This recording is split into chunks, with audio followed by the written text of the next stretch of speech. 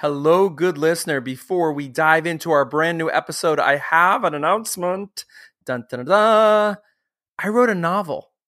Yes, it's true. I wrote a novel. It's called Drowned Town. It is a cozy mystery. It's got a murder, it's got some humor, and it's got a very unique dead dog narrator. I think you'll enjoy it. I spent a lot of time working on it, and I'd love your support. You can pre-order it right now on Amazon.com or BarnesandNoble.com. It's available as both an ebook, it'll go right to your Kindle or tablet, or a paperback, it'll come right to your mailbox. I would love your support. If you'd like to pre-order it now, visit Amazon.com and or BarnesandNoble.com. Look up Drowned Town, a dog-walking detectives mystery. Just put in Drowned Town, Steve Silverman, and it will pop up. I hope you enjoy it as much as I enjoyed writing it, and we'll be hearing a lot more about it in the weeks to come. Thank you for your support as always. And now, here comes our brand new good episode. My dream always was to give back these years of radio experience to the next generation.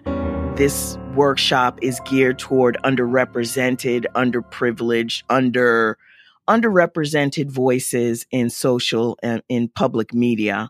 And so the hope is that kids coming up who want to learn the craft, who want to learn how to build a show, who wanted to learn what kind of mic to use, how to edit, how to get good guests, how to do the basic interview, they come to the boot camp, they learn, they go off and fly free, and then they come back and say, look what I built, Auntie Angelique. Hi, I'm Angelique Perrin, and you're entering A World Gone Good, Season 4.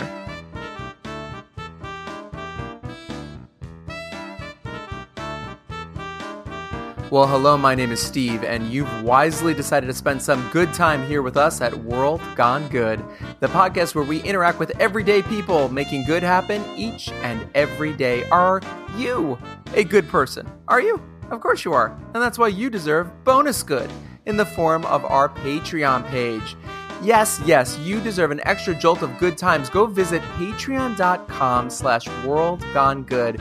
For less than $4 a month, I am talking $3.99 a month, you get all this exclusive good stuff, and you help us pay the bills and keep the World Gone Good a-spinning.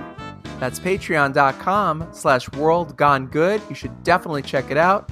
And for doing so, as always, we say thank you. Today, we are going a little bit meta by focusing in on podcasting, the good of it, and the good that comes from it. Do you have a favorite podcast besides this one? I have so many favorites that I follow, and I get all excited when I get that little pop-up message on my phone that says there's a new episode of one of them that's landed today. I said it on here so many times. I love the connectivity, the feeling of connection that I get when I listen to my favorite podcasts. And I can tell you from making one myself of these them, there, here things, it's a great time, but it's a lot of work. Angelique Perrin knows what I'm talking about. She uses her voice to not just make a living, but also to inspire and educate the next generation of creative artists.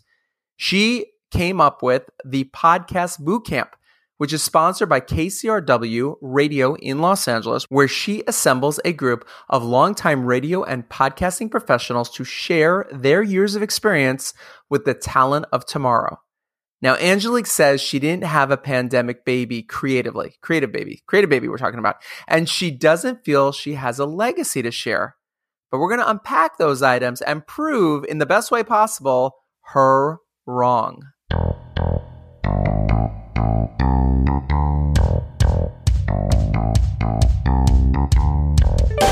Here comes Angelique from the Podcast Bootcamp, sharing her good journey.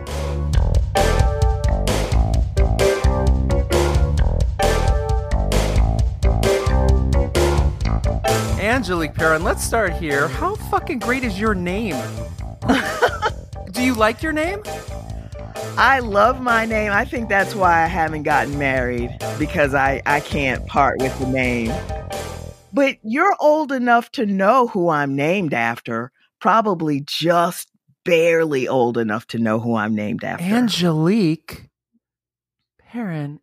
Who are you named after? The vampire witch on Dark Shadows. Oh my God. Are you really? I am old enough to know that. Well, you said I got stuck on Angeline, but that's a whole other story. Holy shit. Were your parents fans of that show? Well, it was a late, I guess, daytime or late night soap opera that my mom watched, and she loved the name. And so she named me that. And had I had a brother, my brother's name would have been Quentin, who was also in Dark Shadows. Yeah. Or Barnabas would have been a great name. Barnabas. Yeah. Kate Jackson started on that show. She played a ghost. Oh, really? Yeah. She was like a ghost child. It's one of her first roles. I probably saw that episode. I went back years later when they released the comedic movie Dark Shadows. And I went back and watched a lot of the episodes. It doesn't hold up very well, but it was interesting. I imagine it was very interesting for the time as well. It's on Amazon now or something, because we started watching it, and the first episode is up and it's like 22 minutes. It is slow, man. It is slow. It is like there not much happens for a long time. But Steve, that's the nature of soaps in general. I always tell the story about I was an ABC soap watcher. So All My Children, One Life to Live, General Hospital. But I had a friend who watched the CBS stuff, and I don't know which one it was, but I watched 1 year with him. Not the full year, just an episode. And then a year later, the conflict that had happened a year ago was finally getting resolved. So I literally didn't miss a GD thing for that whole year. And then finally I turn on and I'm like, oh, they're just resolving this? So, I mean, soaps move slowly. They want to hook you in and keep you attached to the gossip and the salaciousness of it all. Well, I should say what's left of soap operas anyway. I had Marianne Alda on the show. She was on Edge of Night. Oh, wow. Yeah, she played Dee Dee. She was like a black district attorney, and she was like one of the only black characters on the show during the 80s. And I had her on the show on here like 2 years ago. Really, really cool. No, let's never mind about all that. Who cares about all that? No. Where did you and I meet? We met because I decided to take a promo voiceover workshop. That's right. Yeah. And I was invited for, I think, the third or fourth time to come and like sort of, I don't want to say teach it because I didn't really teach anything. More like provide feedback, mentor. We did teach. All right, what was the best thing I said all night? Oh, the best thing I said was, thank you, everyone. My Zoom kept dropping out. That was the best thing that happened. I think the best thing you probably said was talking about the way we could color our auditions and how difficult the short ones are. You think that if it's just a few lines that it's going to be easy, but apparently the less material you have to work with, the harder it is. So how do you cut through? Where do you find your inspiration when you are doing voiceover?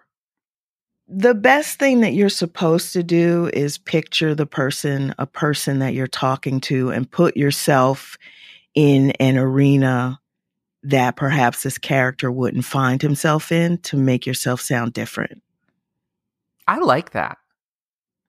So if it's a gloomy and sad piece of copy, you definitely want to play it gloomy and sad. But what would happen if you were thinking about your 4-year-old nephew while saying this? What color, what tinge does it give your sound a bit of optimism? Is there a shadow of hope underneath that despair that makes you cut through? I don't know. Maybe. So there's some acting going on then. Yeah, there's got to be acting. I would like to think that I could just book a job with my natural voice, but that hasn't happened yet. I know, because I do what's called the scratch track. I do the temporary track, and I feel like in terms of a scratch track, I can nail a scratch track, but nobody would ever pay me to be that guy who's like, Buick has a whole new blah blah blah. You know, like I can't do that. You need a much better voice than my voice. Thank you. The scratch track is hard though, because once you hear it as a performer, there's a bit of copying that you try to do. Right. I think. So I don't care for the scratch tracks because they just distract me from what I might have done. Now you have a whole background in radio. I do. I got discovered and put on the radio. How did that happen?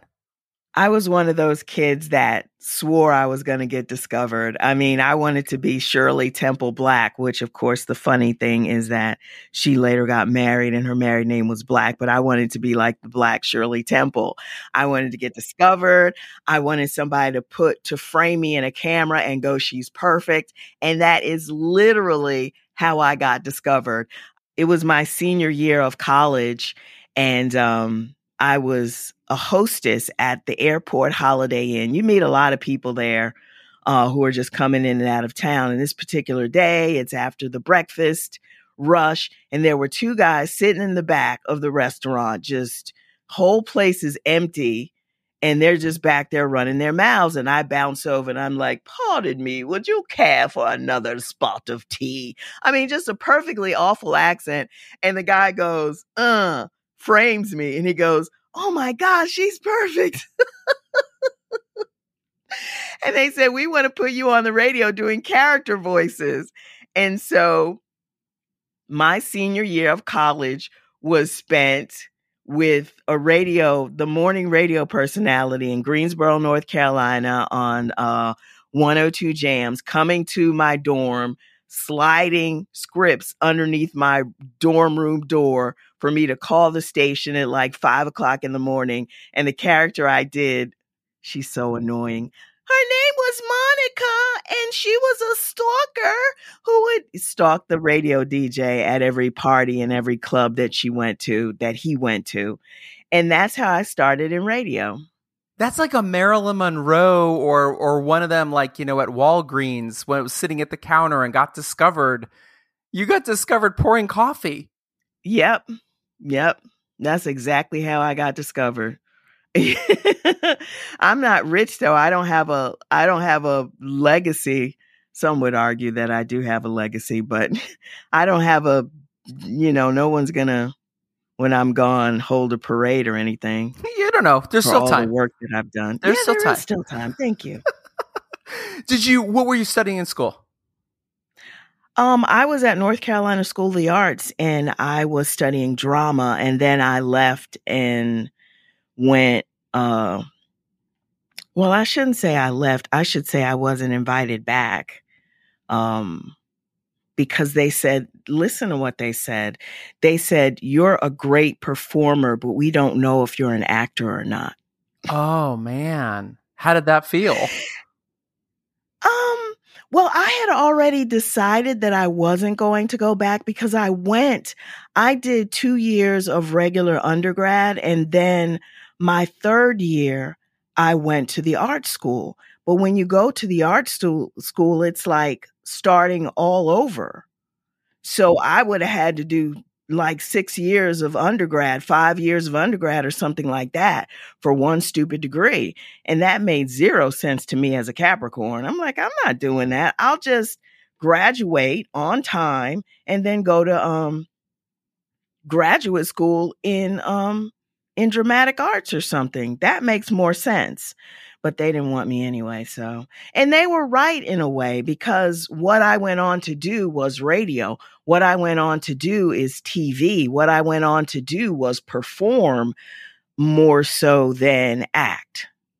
Do you think that's because you wanted to keep a part of yourself in it? Because it's something that, like, I've seen so many different people from, Carol Burnett, Nicole Byer even recently talked about this, of being themselves and not being able to fully create a character, fully act like you're talking about. So did you see it as more of just trying to keep a piece of yourself in it? I think my fear then and now is vulnerability. As long as I have to dig deep inside to bring these characters out, there's this sense of vulnerability that I don't want to expose for fear that maybe I won't be able to wrangle it back in. And that's true, I feel like, of my acting and of my personal life as well. One of the reasons I know I don't do well, knock on wood, that's actually plastic, but that's okay, no one knows. Don't do well in relationships is because they require vulnerability that I'm not willing to give. I'm not willing to be so open that person has power to destroy me. You know, it's like this thing where if I'm vulnerable, you could, I don't know. So I think it has to do with my vulnerability more than, but I love characters. I do characters all the time. I do characters every day when my voiceover agent sends me a cartoon from Nickelodeon. But it doesn't require vulnerability. It just requires a voice and some sense of who this character is. But there's something there and you're talking about because you're aware of it. Yeah, I'm in therapy. Aren't we all, honey? So when did you fall into the podcast world? Podcasting is just radio. It's just radio. So as far as I'm concerned, I've been in the podcasting business since before it was called podcasting. Before podcasting was a word, I was creating this content and streaming it on the web, which would have been called a podcast probably 5 or 6 years before podcasting was coined.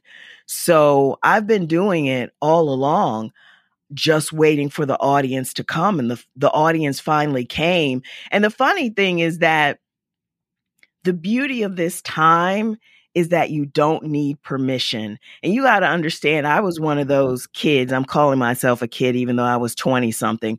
I was one of those kids that would come to the radio station and would just sleep there. I would find a place, and I had a big down coat that I would sleep under. And I would find a place in the radio station and I would just go to sleep there and wake up in the morning and do my shift. That's how hardcore serious I was about radio.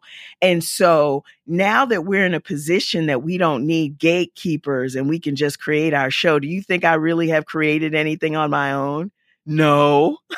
I'm creating stuff for other people. I'm helping other people with their project. I'm launching projects to inspire other people to create their own projects. But me, myself, I don't have a solo podcast. I know, shame on me. Well, if you did, what would it be? Well, that's part of the problem. I haven't come up with the idea for me yet. I haven't come up with the idea. All the ideas I've had, all the pages, I have a file, which I'm sure every creative person does, has a file of ideas, a thick file of ideas, and no podcast ideas. And the stuff that I would have done or would do are so overdone at this point that it would make no sense for me to do it.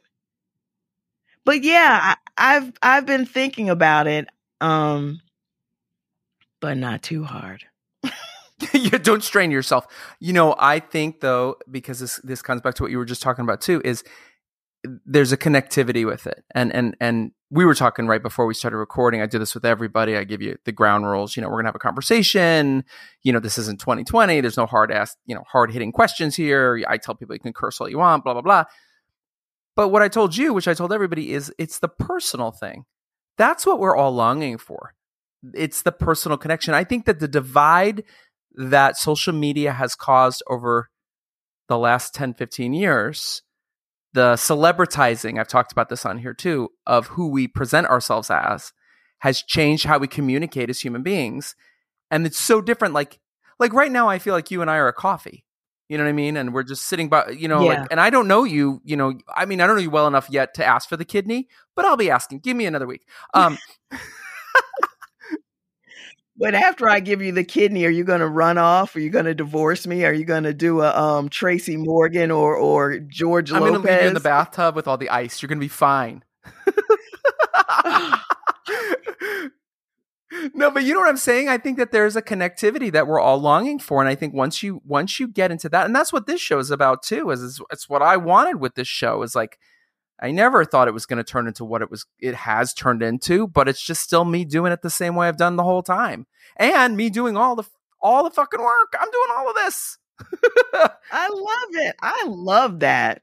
That's the cool thing about podcasting. Now let's get into this because this is one of the main reasons I asked you here. You created the Podcast Bootcamp. Yes. Which it's sponsored by and held at the KCRW radio station. It's a project you helped develop and they're funding it. Tell everybody what that's about.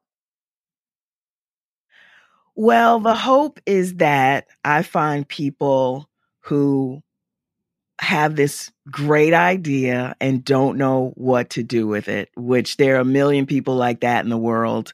My dream always was to give back these years of radio experience to the next generation. This workshop is geared toward underrepresented, underprivileged, underrepresented voices in social and in public media. And so the hope is that kids like me who don't know, I shouldn't call them kids, but at this point, if you're 23, you're a kid, damn it. As far as I'm concerned, kids coming up who want to learn the craft, who want to learn how to build a show, who wanted to learn what kind of mic to use, how to edit, how to get good guests, how to do the basic interview. They come to the boot camp, they learn, they go off and fly free, and then they come back and say, look what I built, Auntie Angelique. Are they showing up with ideas that they already have in mind, or are they just come in completely like, hey, this sounds cool, I want to learn how to do this? Or is it both? It's both. Some people already have episodes out. Some people have ideas on paper. Some people are just like, I don't know, I just wanted to see what it was about. So it's a mix of things. And a mix of ages and a mix of races. It's so nice to look in the room and see just every color of the spectrum and every age. One woman, a Black woman, she's on her cane and she's with her helper who drove her, but she had her idea and she was ready to go. So it really was a diverse crowd, which excited me because that's what it's about, is bringing the next generation of diverse voices into the conversation. How does the boot camp work? How many days is it? And is there a structure that you all have created that teaches it like a class? Is it hands-on?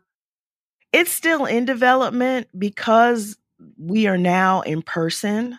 It changes things a lot. Isn't that crazy? Because back in the pre-days, the before days, everything was in person and had to be built on being in person. But initially, this was started during the pandemic. Everything was virtual.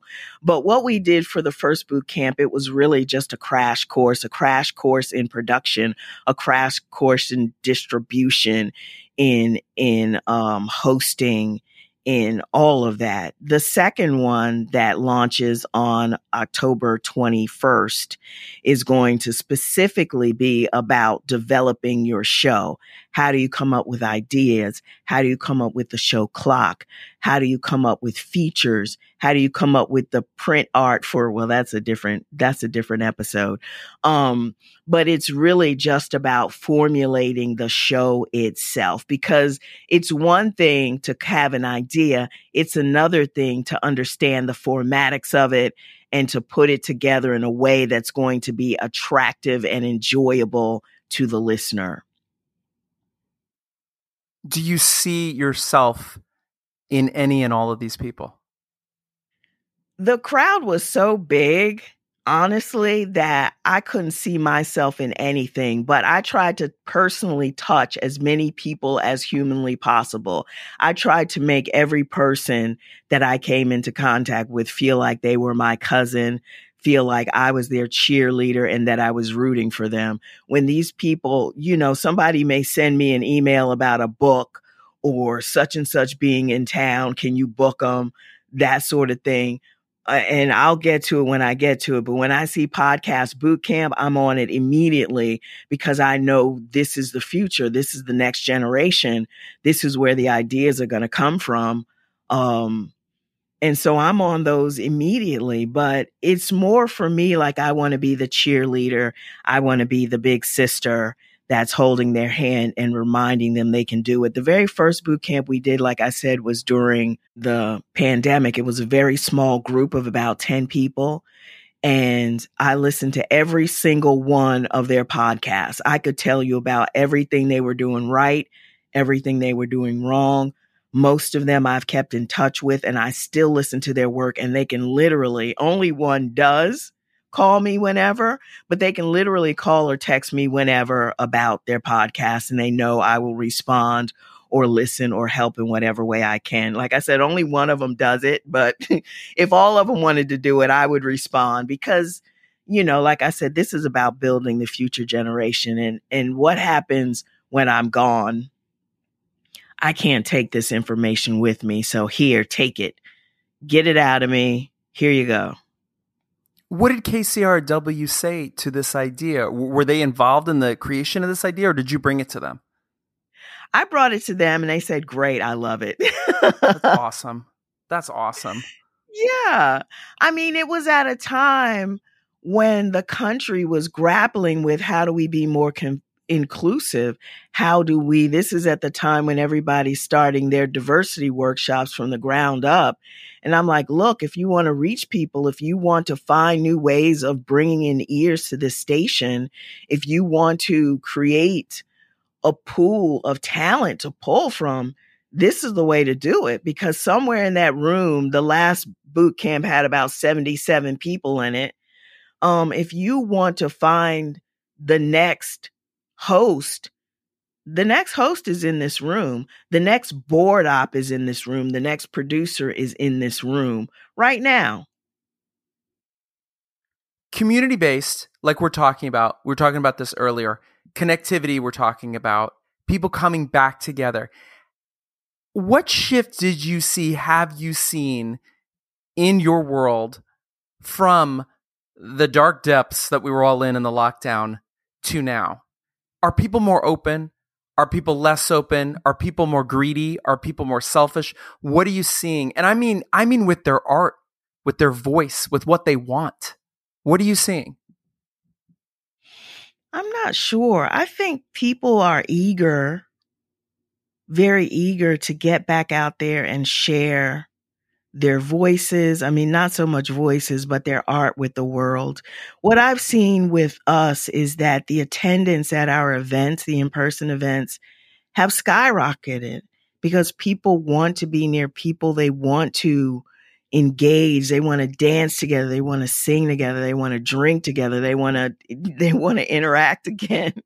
I mean, I don't think that feeling of being locked down and now being free has gone away. Now, when it comes to art, I think the art changed during the pandemic. When we interview artists now, all of them have a pandemic album.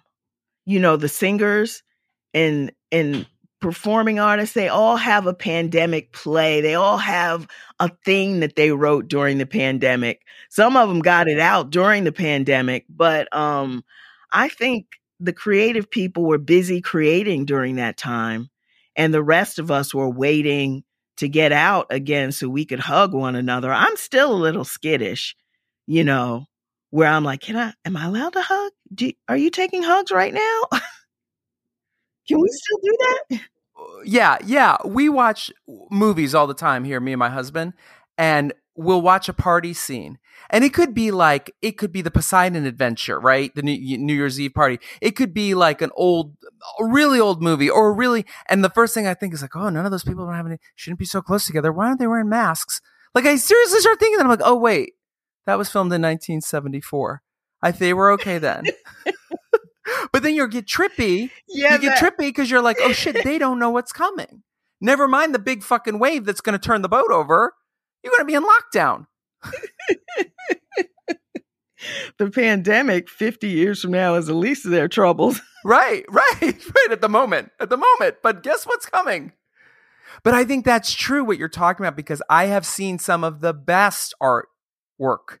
I've heard some of the best music. I've seen some of the best plays after everybody went through this, because I really feel that what the lockdown did is put ourselves in our own faces and made us listen to our own voices. And that's why what I think you're doing is so powerful, in that you're taking that to the next level. Well, this was birthed during the pandemic, actually. So maybe this is my pandemic baby. Maybe. You know, I sat around during the pandemic mad because I work at KCRW. I'm a producer for Press Play with Madeline Brand that comes on at noon on KCRW 89.9. Not a plug. And I was mad because we were busting our butts to get the information out to people. You have not seen such intense newsroom work to make sure everybody knew what to do, how to do it, when to do it, and keep everybody educated and try to keep them entertained, because it was such a dark period. I'm like, let's come up every week with a comedian to take some of the pressure off. You know, we were just trying to save the world in our own little way. And I was mad because I'm like, all of my artistic friends are off writing their screenplays. They're off creating ballets. They're off being brilliant. And I'm stuck here in this newsroom turning out news. But I guess now I'm going to reframe it. I have my own pandemic baby. It's a podcast boot camp. Yeah, but also what you were doing at that time was exceptionally important, because you were keeping the voices alive in that time through KCRW, through the show you do, and putting out the news, whatever form it was in, was that connectivity that we needed at that minute, at that time. And it was so important. It was so important.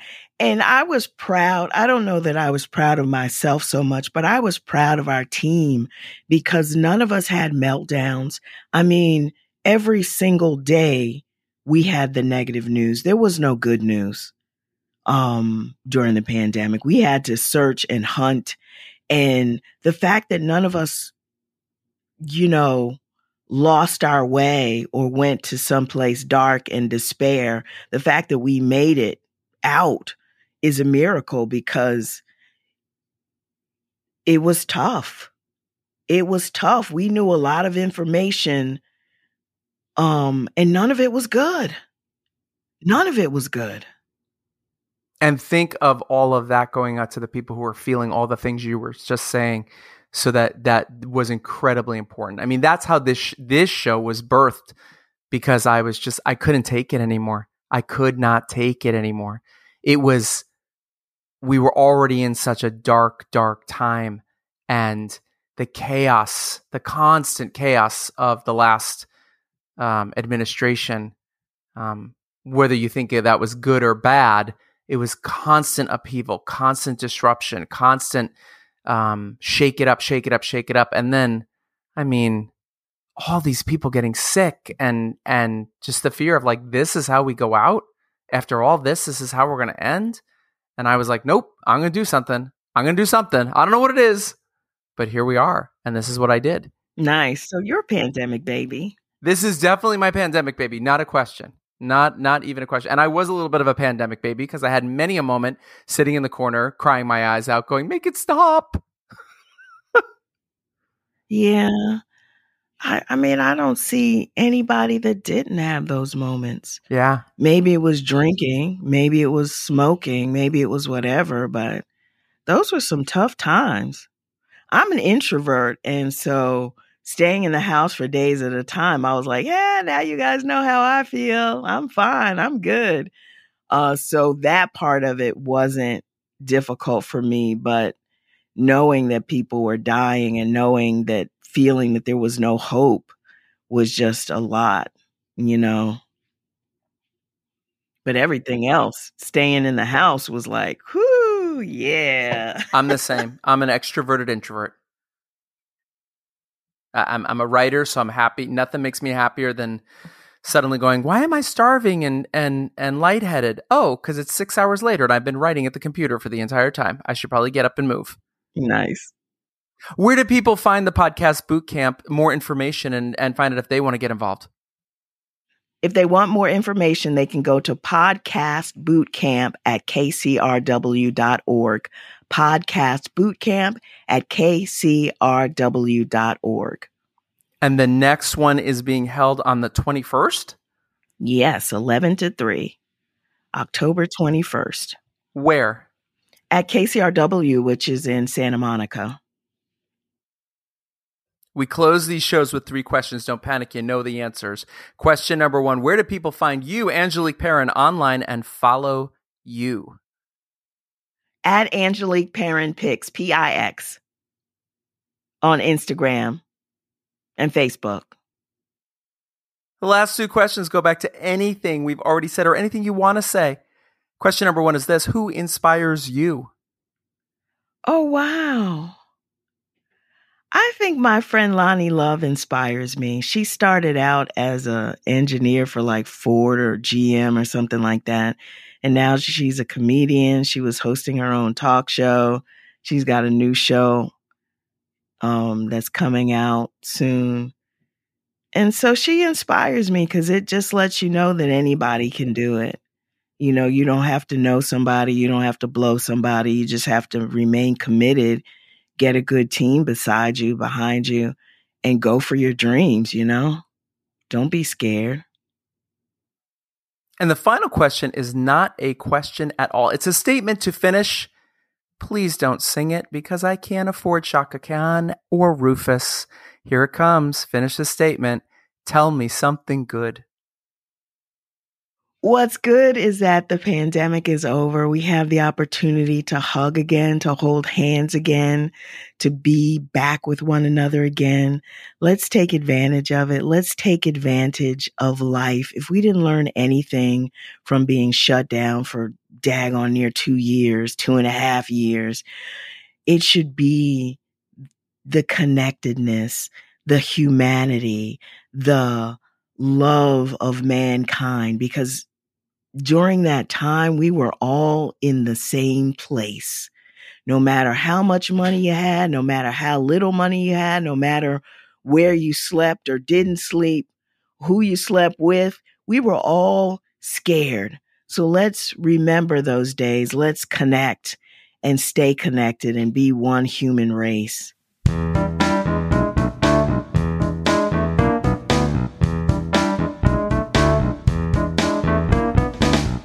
Thank you, Angelique, for sharing your good. Who's going to be the first one listening to start your own podcast? Next time on World Gone Good. I really wish that more people found a pastime that they enjoyed. Because I think that especially, in adulthood, people get married, they have kids, and those pastimes are kind of fall by the wayside. And I really encourage people to reconsider that, because you'll always have a path out of darkness if you do that. The rug that was Julie McGuire's life got pulled out from under her. So she got up, and no, she didn't just start walking forward. She put on some skis, and she started skiing forward. We have had a lot of inspiring guests on this here good show, and Julie's going to be one of the ones at the top. For every person out there who has wondered or is wondering right now, is this my life? Is this all it's going to be? My good guest Julie's inspiring and uplifting story is for you, just for you. I can't wait for you to hear it. Until then, be good.